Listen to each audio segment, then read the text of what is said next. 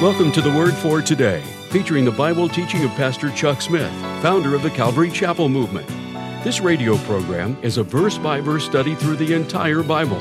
And on today's edition of the Word for Today, Pastor Chuck continues with the expansion of David's kingdom as we pick up in 2 Samuel chapter 8, verse 1. And now, with today's message, here's Pastor Chuck. In the 8th chapter of 2 Samuel, there is chronicled for us certain of David's victories over their enemies round about, how that God was establishing David and his kingdom and was subduing his enemies before him. And so it tells about David's moves in many directions as he was expanding the kingdom. He took Metheg-ammah out of the hands of the Philistines, and then he smote Moab, and they became the tributaries of David.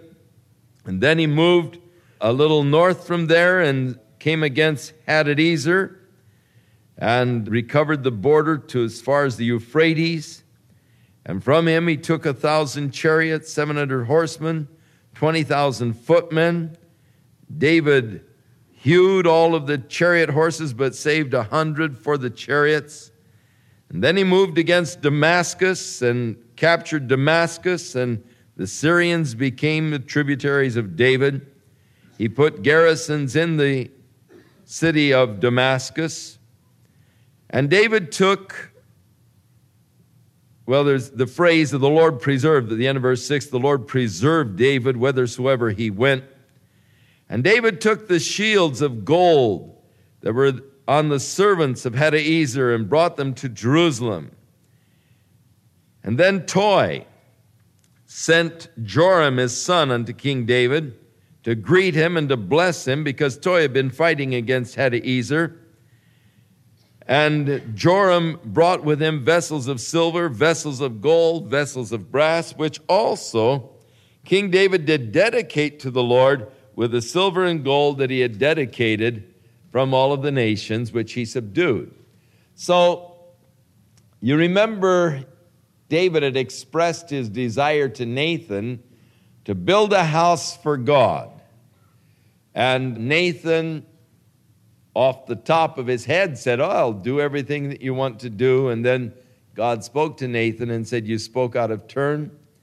David can't build a house for me. You must go and tell David, because he is a man of war, he's a bloody man.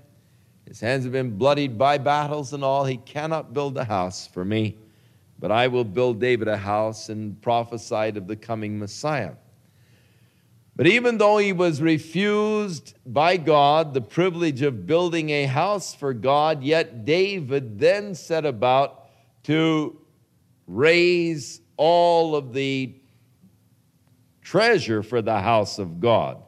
In other words, he started gathering gold and silver and brass in abundance, laying up a huge store so that when his son Solomon went to build the house of God, all they needed for the gold vessels and the silver vessels and all was already gathered by David. So the Lord didn't say anything, you can't gather together all the loot to build the house. And so David set about gathering the wealth in order that the house might be built. He not only did that, he drew up the plans for the house of God so that Solomon only had to build it, and David did everything but build it, really. He gathered all of the precious metals and all. He created the plans and then left it to Solomon, his son, to build the house of God. And so, of Syria, verse 12, of Moab, the children of Ammon, the Philistines, of Amalek, the spoil of Hadadezer, the son of Rehob, the king of Zobah, David got a name when he returned from smiting the Syrians in the Valley of Salt. He there killed 18,000 of them. Valley of Salt is south of the Dead Sea. He put garrisons in Edom. Throughout all Edom he put garrisons. They became David's servants. The Lord preserved David whithersoever he went. David reigned over all Israel. David executed judgment and justice unto all of his people. And Joab the son of Zeruiah was over the host. Jehoshaphat the son of Ahilud was the recorder. Zadok and Ahimelech were the priest. And Zechariah was the scribe. So these were really the men who served with David in his kingdom. Thus the kingdom was established under David's reign. In chapter 9, David sought to discover if there were any left from the house of Saul.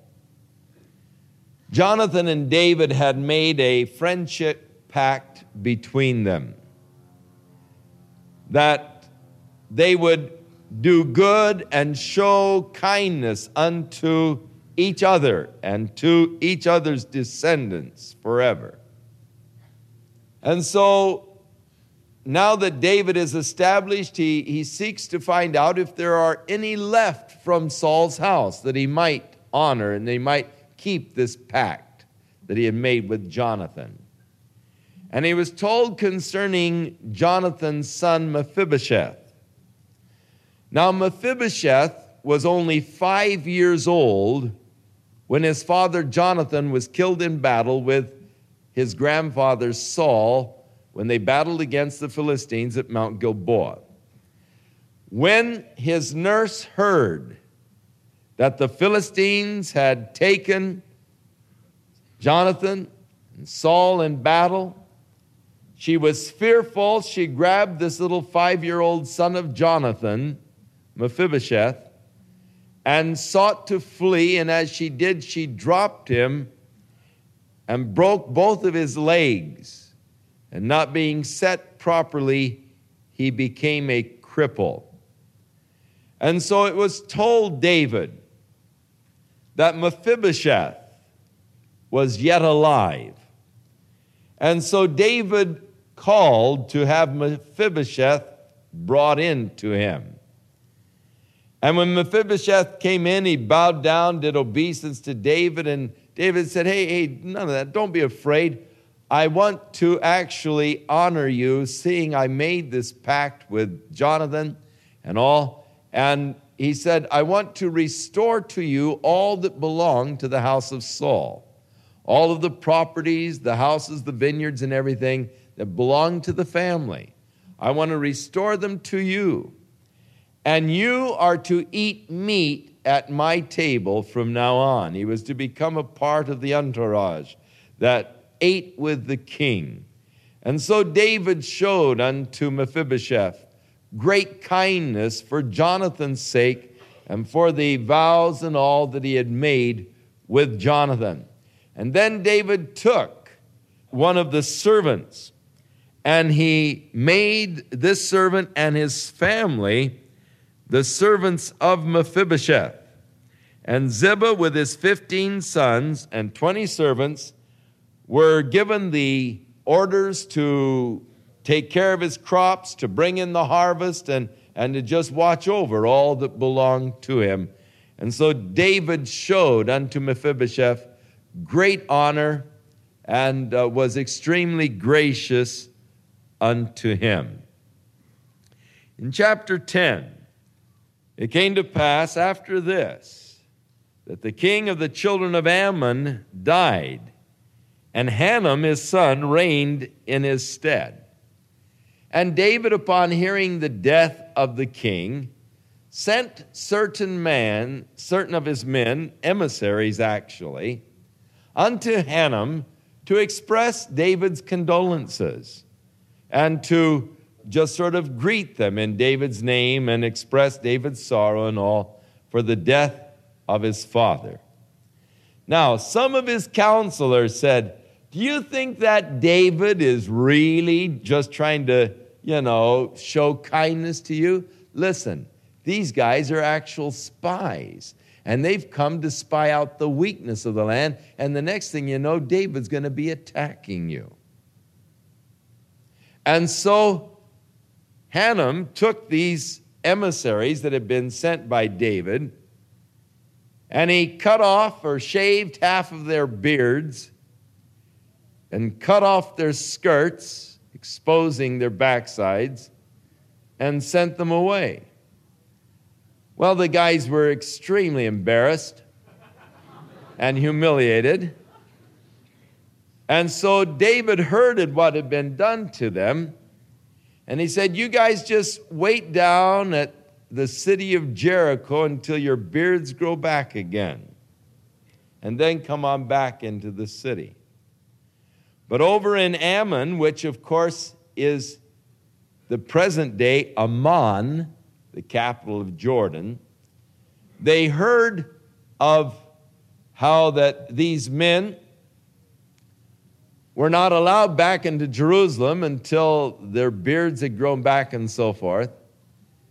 And so they feared an immediate attack by David, and so they sent to Syria and hired from Syria 20,000 mercenaries to come and to help them fight against David. So when David heard that they had hired the Syrian mercenaries and others to fight against him, he sent his armies against the Ammonites. And as they came to battle, Joab saw that the Syrians were coming from the north, joining with them. So Joab said to his brother Abishai, we'll divide our forces in half. I'll take on the Syrians, you take on the Ammonites. And if they start to overcome you, then I'll come and help you. If the Syrians start to overcome me, you come and help me. But be valiant, be strong. In fact, his words I thought were very interesting in verse 12. Be of good courage. Let us play the men for our people and for the cities of our God, and the Lord do that which seemeth him good. And so Joab came to the Syrians, and the Syrians began to fall back before Joab. When the Ammonites saw that the Syrians were retreating, they too began to retreat, and the men of Israel gained a tremendous victory over the forces of Hadaezer, over the Ammonites, and over the Syrians in that battle. Now in chapter 11, it came to pass after these things that Joab and the army in the springtime, when it was a good time to go out and fight, after the winter rains were over and all, Joab with the forces went again against Ammon, or the Ammonites.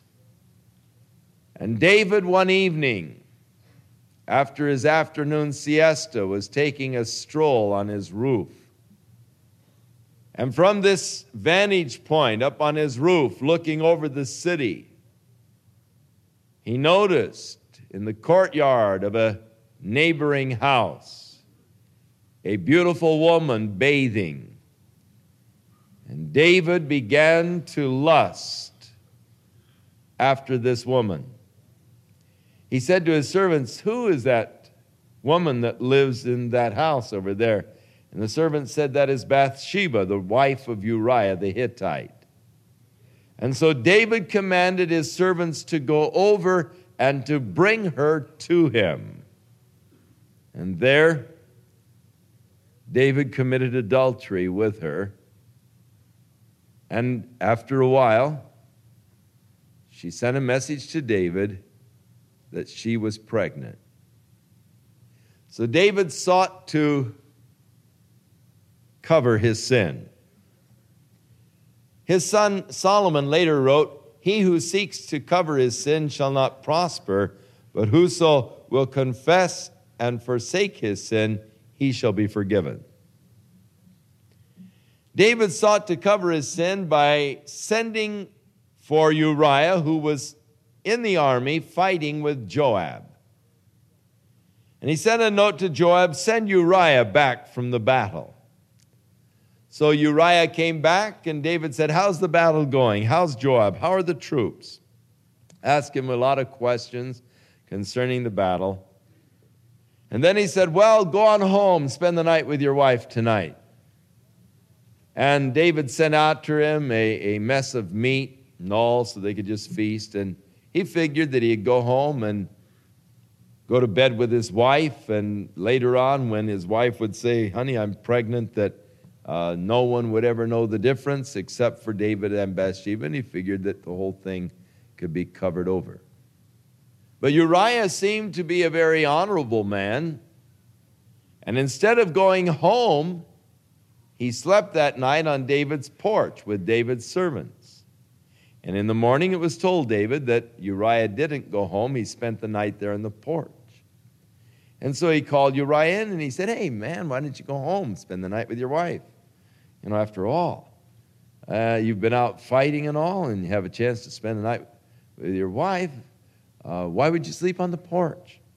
And he said, Joab and all of my buddies are out there in the fields. They're sleeping out in the fields at night and all, and it wouldn't be right for me to enjoy my wife and my own bed and all when my buddies are out there in the trenches. I just couldn't do that. And so David said, well, tarry with me today and tomorrow. And so he kept filling the guy's wine glass, got him pretty drunk, figuring if he was drunk enough, maybe he would go home. But he staggered out to the porch of David's house, and there he went to sleep again. And so, as sin so often does, it leads to something worse. It begins to compound. It begins to develop in its insidious manner. And so David turned to a second plan, more dastardly than the first. And that plan was to deliberately have Uriah killed in battle. And so David sent a message to Joab, sealed orders by the hand of Uriah, which said, when the battle gets hot, put Uriah in the front line of the hottest spot that he might be smitten and die. And so Joab began to assault the city of the Ammonites, and he sent an assault troops up towards the wall, pursuing the Ammonites. And as they got close to the wall, the archers from the wall began to shoot at them, and Uriah was shot and killed along with some of the other troops. So Joab sent a messenger unto David to tell him of the battle and how things were going. And he said, if David gets angry because we approached the wall too close, then tell him that Uriah also is dead. And so the fellow came and told David of the battle, how that some of the men had fallen. They had been shot by the archers on the wall, and David became sort of angry because he said, that's foolish to come so near the wall. Joab knows better than that. And the messenger said, well, Uriah the Hittite was also killed. And David said, let the matter rest. It is okay.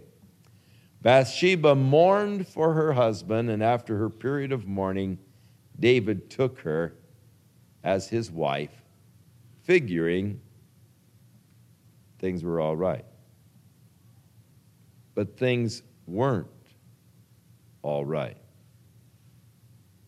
God could not allow David's sin to go unnoticed or to go unpunished. The child was born, and David figured, well, that's great, you know.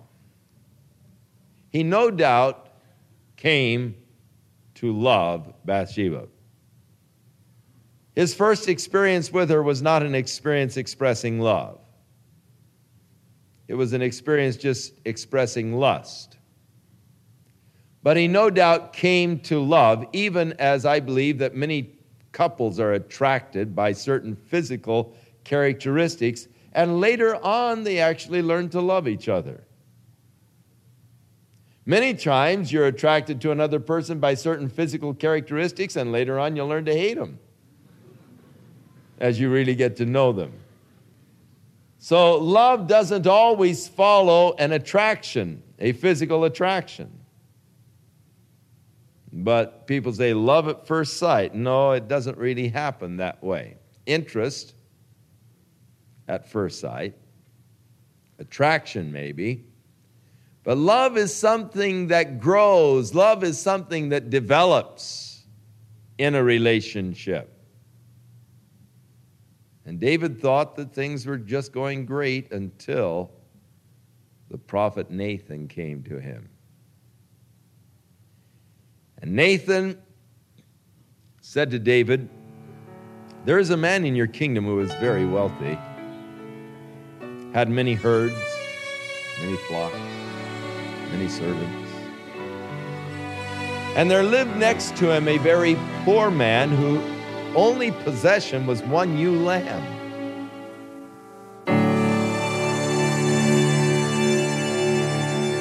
We'll return with more of our verse-by-verse Bible study in the book of 2 Samuel on our next broadcast, as Pastor Chuck continues to teach through the Bible, and we do hope you'll make plans to join us.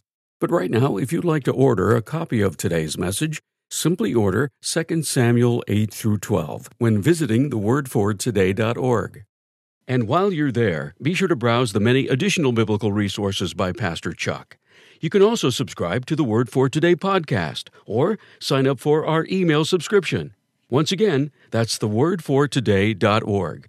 For those of you wishing to call, our toll-free number is 1-800-272-WORD, and our office hours are Monday through Friday, 8 a.m. to 5 p.m. Pacific Time. Again, that's 1-800-272-9673.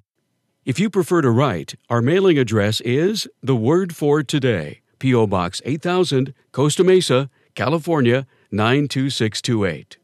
And now, on behalf of the Word for Today, we'd like to thank all of you who share in supporting this ministry with your prayers and financial support. And be sure to join us again next time as Pastor Chuck continues his verse-by-verse study through the Bible. That's right here on the next edition of The Word for Today.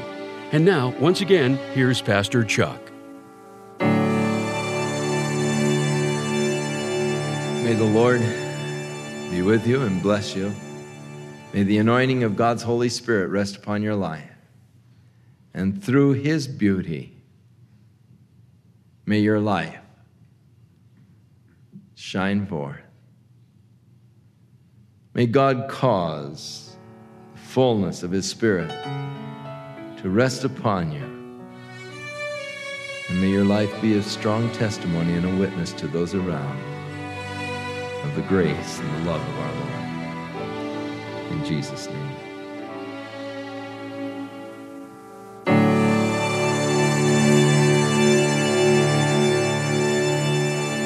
This program has been sponsored by Calvary Chapel of Costa Mesa, California.